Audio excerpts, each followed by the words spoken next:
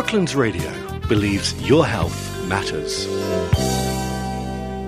I'm delighted to have with me today Vicky Midwood. Good afternoon, Vicky. Hi, Jill. Good afternoon. Really good to have you here. Now, this week is Eating Disorder Awareness Week. And Vicky, I know you help people to take back control of their eating and drinking problems. So if you're listening today and you're someone who's using food or alcohol, maybe to help you get through the pandemic at the moment, you need to listen up. Vicky, lots of therapists start a particular type of therapy because of something that happened to them.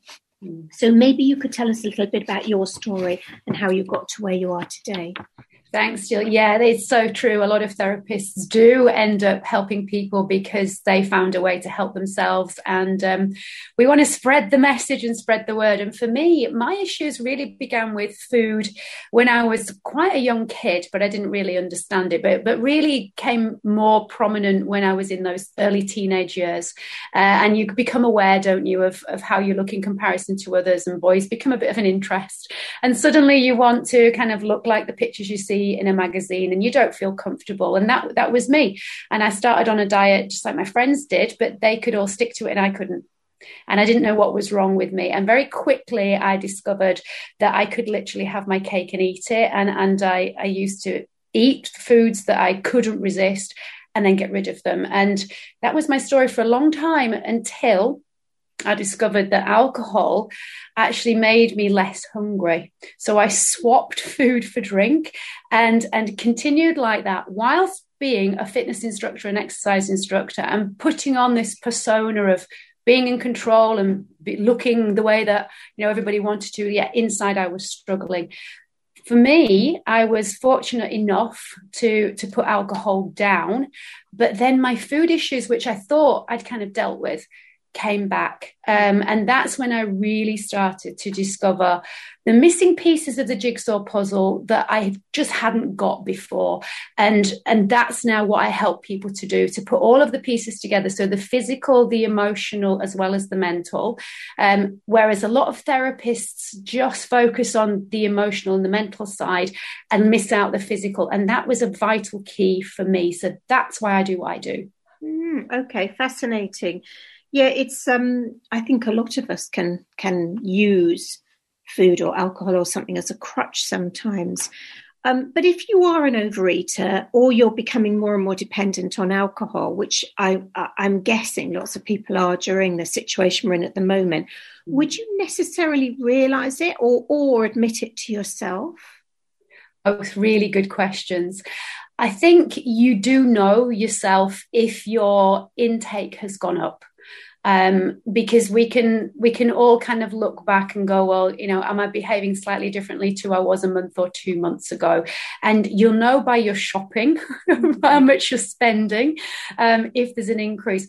Whether we want to admit it to ourselves, that's a whole different story. And the truth often is that we know. Deep down inside, we absolutely do know. But this horrible stigma and guilt and shame that is kind of socially conditioned around these issues will often stop ourselves from truly admitting it. Because we, you know what, we don't want to be that person who's not in control. Yeah, that's true, isn't it? So maybe we live with someone, or maybe it is us, and we think there are something going on. What are the signs that we should look out for?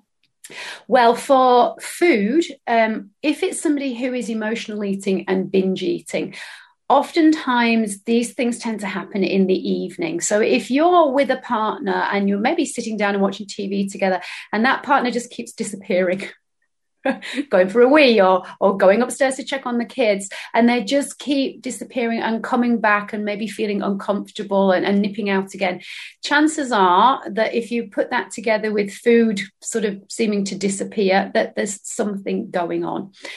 Often with alcohol, it can be that there's just absolute out and outright denial.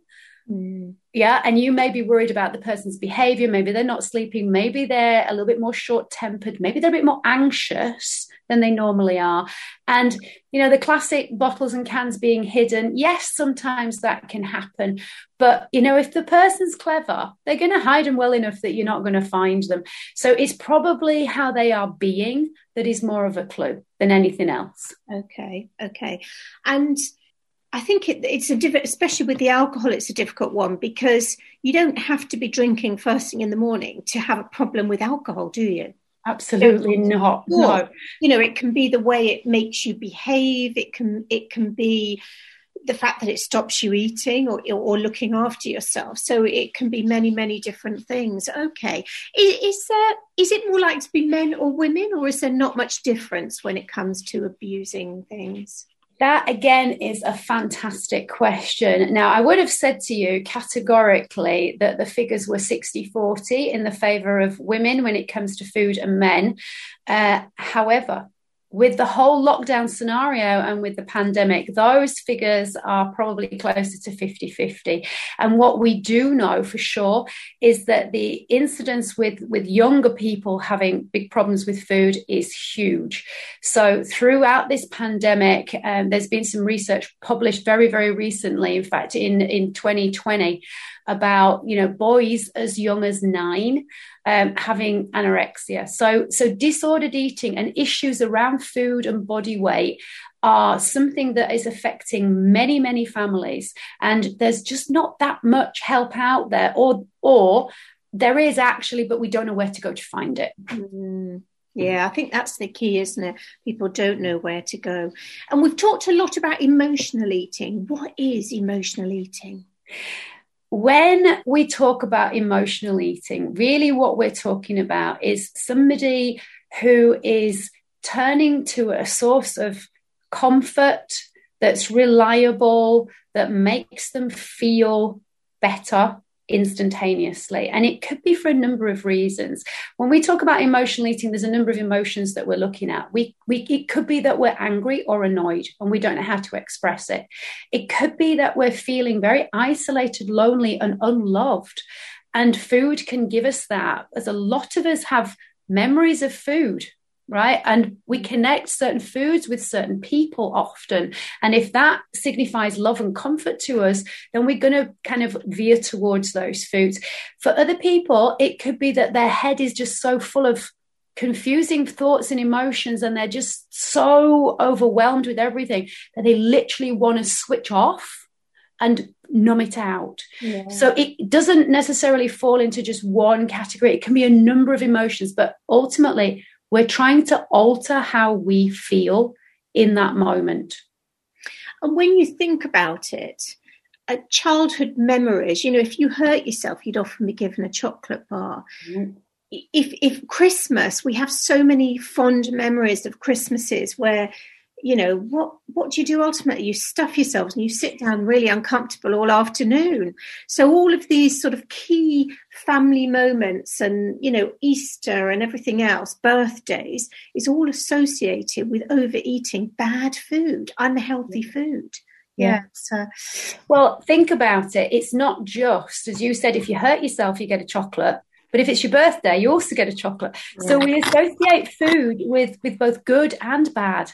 With, when you're down, have a sweet cup of tea. If you're in shock, it's sugary foods.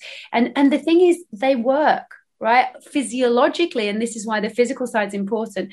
These foods do what we want them to do, because if they didn't, we wouldn't keep doing it. Yeah, no, that's right. That's right. Vicky, how can you help? Tell us a little bit about what you do in your programs. Yes, so I help people to actually understand, first of all, why they are turning to food or drink or both. And then I help them in kind of 4 main ways. So first of all, we try and reduce the amount of times that they are turning to food or drink to feel better. So we look at alternatives. And so this is kind of cognitive behavioral therapy. And then we look at them actually rehabilitating their gut and their health. So this is where I talk to people about nutritional therapy and actually understanding what the food is doing and how their body is reacting to it. Then we talk about helping them to actually reset their habits, because a lot of this stuff is habit. right? So we need to kind of reset those habit loops that have become automated by breaking the patterns. And then we talk about actually reprogramming the brain. And this is more about the NLP, or neuro-linguistic programming, where we actually reframe how we feel and think about certain things, and crucially, the words we actually choose to use. And that program is done over a specified time frame, so that you're not in therapy for years and you're not having to go to groups for month after month after month. It's set out in a way that we know it is working.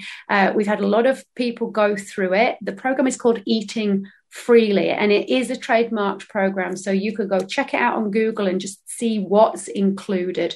And I love it because it covers all of the elements that I struggled to get the answers to myself. Fantastic. That sounds amazing. We are running out of time, so can you tell me how people can get hold of you? Yeah, absolutely. So you can go visit my website, which is vickymidwood.com. And on there, you will actually find an assessment. Right at the beginning, we talked about how do we even know if we've got an issue, right? So there's an assessment on there, and you can just find out if you do actually have a problem.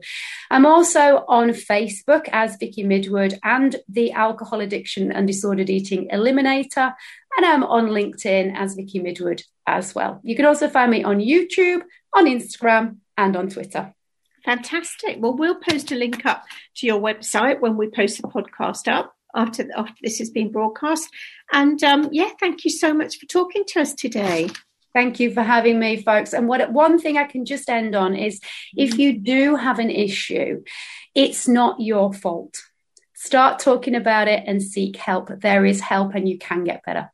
Fantastic. Thank you, Vicky. That was Vicky Midwood talking to us today about how she helps people to take back control of their eating and drinking disorders.